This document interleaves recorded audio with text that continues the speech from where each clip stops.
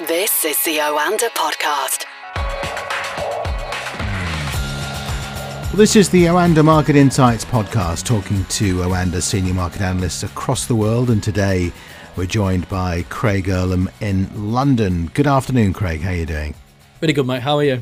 Not bad. It's been a very busy day, hasn't it? Especially here in the UK. And what some people are calling a Black Thursday for living standards. Of course, we first heard from energy regulator Ofgem this morning that millions will be paying an extra £693 a year on their energy bills from April. That's a rise of 54%. And Chancellor Rishi Sunak has outlined plans to hopefully soften the blow via a number of rebates and help with bills. Then that was swiftly followed by the Bank of England raising interest rates and signalling more to come. The rate now hitting 0.5%, and it was very nearly more, with the MPC almost voting for a 0.5% increase to 0.75, but didn't quite make it. It was 5-4 as far as the Monetary Policy Committee vote was concerned. But that was what really interested markets, wasn't it? That almost but not quite decision to raise it by 0.5% rather than 0.25. Yeah, the cost of living crisis has arrived. There's going to be a lot of people who this is going to be extremely difficult for, even with the subsidies that you've alluded to that Sunak announced. This is still going to be an enormous hike in terms of what people are paying on a monthly basis, and it's going to really put the squeeze on people. And when you add into that the fact that we've now seen 2 rate hikes from the Bank of England in 2 meetings, as you say, it could have easily been another 25 basis points on that, on top of that, with more to come. And like I said, there's still plenty more coming our way over the course of this year. Times are going to be pretty hard for many people, not just in the UK, but I think in many other countries as well. But it does seem now everything's just starting to arrive. All these things that we've been talking about for months are starting to happen. As you say, the Bank of England, I'd say it was almost a mixed meeting. And what I mean by that is, it starts with the bank confirming that interest rates have raised by 25 basis points. That was expected, up to 0.5, very much in line. The surprise came from the 4 voters who wanted 50 basis points. We haven't seen a 50 basis point rate hike in many, many years. So that would have come as a shock to the system, just in terms of what we've seen for 20 years or so. So that came as a surprise. And then on the flip side, the governor, Andrew Bailey, suggesting in the press conference after that almost markets are priced too aggressively, that if the rates move in line with market expectations, that inflation will undershoot its target in 3 years' time. That was a really interesting thing to say, because it feels like the Bank of England have almost ticked every box today. They've ticked the balanced box, they've ticked the hawkish box with the 4 votes for a larger rate hike, and they've ticked the dovish box by saying the markets are pricing in too much aggression. So you almost don't know where you land with this one, and it feels like every time the Bank of England meets, you're kind of left with more questions than answers. Now, obviously, what it seems like they're trying to say is that they think 2 or 3 moves in relatively quick succession should be enough. And then once we get past April, which is when inflation is set to peak, we should start to see a sharp downward trajectory. And with that, we could start to take our foot off the gas. That seems to be the message they're trying to send. But then that just begs the question, why are there so many pushing for a 50 basis point rate hike right away? And what kind of broad range of views are there on the committee? And therefore, how unpredictable are things going to be? We saw what happened back in November when they'd alluded to raising interest rates and didn't. And then in December when the markets were expecting no rate hike and they did. And then we've got a rate hike priced in today, and it seemed that everyone was aligned, and then it could have almost been one that was double the size. The Bank of England seems to be a very confusing place to be right now, and it weirdly feels like today they ticked all the boxes but left no one satisfied. Yeah, and it's quite a prediction to make, talking about inflation in 3 years' time, but I suppose he's damned if he does and damned if he doesn't, because it is a quagmire of possibilities, because we've got all these other factors. This isn't an interest rate rise that we used to have when people were worried about the economy overheating. This is right in the middle of, as you said, the cost of living crisis, the fallout from coronavirus, and in this country, Brexit as well is sort of rearing its head in some respects from the jobs market point of view, which is causing inflation. But there are so many factors involved. I mean, you could even throw Ukraine into there, and what would happen if there was a military action there and the effect that would have on inflation and energy prices. But just taking what the governor said earlier on, did that have an effect on the currency markets? Because I'm assuming that after those comments were made, maybe sterling weakened a little? So, as you say, it really is a perfect storm. And I think Governor Bailey really did allude to the fact that this is not a demand-driven rate hike like we are typically used to seeing. This is simply the fact that inflation needs to be addressed, and that they need to do so now rather than save themselves having to do more later. And that unfortunately that the central bank is effectively going to compound the pain that households and businesses are feeling over the course of this year because of the necessary action they're having to take now. So it is a very different rate hike to what we are typically used to seeing. Weirdly, almost one of those kind of interest rate moves that you typically associate more with kind of emerging market countries where inflation is skyrocketing, and therefore you see these rate moves in all which drive the country into recession.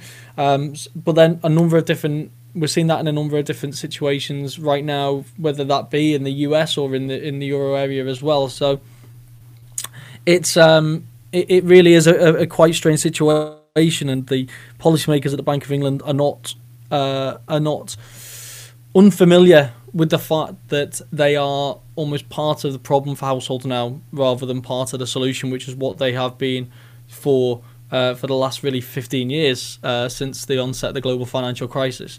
And what we're now seeing is, well, what we saw today, for example, in the currency markets is with the pound, it actually there was a lot of volatility around the event, and it's actually slightly up on the day. And I think there's two things which we've really taken away from this. One is that you can't, and I don't mean this in a critical sense, but you can't really trust the Bank of England like many other central banks right now in terms of what their forecasts are. For a while now, the markets have been ahead of the curve and the central banks have caught up. The markets were pricing in rate hikes before Jerome Powell and the Fed retired the word transitory. The markets have been pricing in more rate hikes than the Bank of England have alluded to, and seem confident the Bank of England will catch up, and they continue to price in more rate hikes than the Bank of England wanted to see today. And his comments on the markets don't seem to have had a major impact on that. The markets have been pricing in rate hikes from the European Central Bank for a couple of months, and today's the first time, as we'll come to, that they seem to be accepting that may have to be the case. So there's almost a sense of, yes, as you say, it's a thankless task being at the central bank because they have to provide forecasts. We got the monetary policy report. Part of the report is providing forecasts for growth and inflation. But it's just not that trustworthy in such an uncertain environment. And it seems that the markets are on the right side of this in recent months far too often, and the central banks are behind the curve. So even today, despite the fact that the governor suggested that the markets are priced too aggressively, we haven't seen any real significant shift in that sense. And in fact, the markets were pricing in 5 rate hikes this year from the Bank of England, which will take base rate to 1.5% by the end of the year. And this is despite the fact that the Bank of England prior to this was saying that the markets were positioned too aggressively. And I think at the time they had 4 rate hikes priced in for this year. So it's really hard to say. I think once upon a time, you followed what the central banks were saying. You were looking for the intricacies of their language, and you were trying to take anything away from what they're saying to give you an impression of to where interest rates are going. And it feels like really now it's almost working the other way around. The markets are leading the way, and almost like central banks are trying to find out why they're wrong and eventually catching up. So it's going to be a really interesting one to follow. So regardless of what Governor Bailey said, the markets are still right now pricing in 4 more rate hikes this year, rising to 1.5% by December. Governor Bailey alluded to where the market should be pricing, which appears to be more like 0.75 to 1, which is still far away from where the markets are. And you mentioned other central banks, Craig. Meanwhile, the ECB, of course, voted to keep rates as they are. That was expected.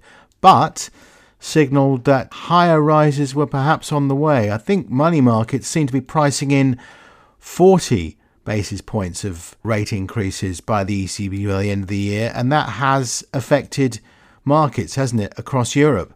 It has, and so we're seeing a lot of negativity today. So, as I say, the ECB, as of December, their last meeting, they were of the opinion that there would be no rate hikes this year, and they stood by that. And at the time, the markets were already starting to push back. By the time we got into the meeting today, it looked as though the markets were pricing in 1 or 2. At the time of recording, the markets are now, I'm looking at the screen, pricing in 4 10 basis point rate hikes this year. And that is on the back of the ECB and Christine Lagarde seemingly now coming around to the idea. Christine Lagarde seeming to dodge the question in terms of whether there's still going to be no rate hikes this year, while alluding to the fact that inflation is much higher than they expected, and it is a bigger problem. The market is taking this to believe the fact that you're not still saying that there's not going to be rate hikes this year as a base case is your way of telling us that we're not making a policy change this month because we don't have fresh economic projections like we had in December and like we'll have in March, but we also can't really say the opposite because we don't want to mislead the markets. So it's almost laying the groundwork for a policy change next month, after which you would expect the ECB is probably going to tweak its plans for the asset purchase programme, which it currently stands at today, and which was reaffirmed today that it's going to be, I think, 20 billion. We're going to see the end of the pandemic emergency purchase programme in March, then we're going to be followed by a slight increase in the asset purchase programme, coming back to around 20 billion, I think, around October, and then starting to potentially phase out after that. I think we're going to see a big tweak, a big change to that as of the meeting next month. And we're probably going to see them warn about the fact that interest rates may need to rise in order to deal with inflation. We saw a similar thing from the Bank of England today. It wasn't just the rate hike that caused that little movement in the markets. It's the fact that the Bank of England said, we're also going to start reducing the size of our balance sheet. So we're going to not reinvest the maturities from many bonds which expire going forward. Also in the corporate bond market, which is only around £20 billion, we're actually now going to actively sell those and reduce those to zero between now and the end of next year. And once base rate hits 1%, then we'll start having conversations about actively selling gilts to reduce the size of the balance sheet as well. So we knew there was going to be a conversation at 0.5%. Now they've kind of laid out those plans, and I imagine we're probably going to see something similar from the ECB next month. Maybe not necessarily around balance sheet reduction, but certainly around not increasing the balance sheet as much as they previously suggested they would. So there's going to be a big change, I think, from the ECB next month, and the markets have got ahead once again and priced more in than they were even pricing in a day ago. Now, the combination of these two things, I mean, we've got two central banks now who the markets believe are going to have to be more active than the markets previously anticipated, but even still much more active than the banks themselves want to believe and want us to believe. So what we've seen today is the pound is a little bit higher, the euro is much higher. That's really coming at the detriment of European stock markets. European stock markets were already being led lower by the fact that we'd had weak earnings from Facebook, which really disappointed, or Meta as it's now called, and now those shares are off 25% today. We had disappointing earnings from Spotify as well, especially on the guidance side. That was already dragging on equity markets today. You can see in the US even the Nasdaq's off 3%. That was already dragging on into the open in Europe, and the fact that we're seeing the spike in yields now, in bond yields across Europe and the UK, and we're seeing the upward pressure on the currencies, that's been a big drag on European markets going into the end of play today. Very interesting, Craig. We are going to talk again tomorrow, of course. It is non-farm payroll day in the US, and there are some earnings as well we can digest over when we speak tomorrow afternoon. But for the time being, thanks very much for joining us today. Thank you. This is the Oanda Podcast.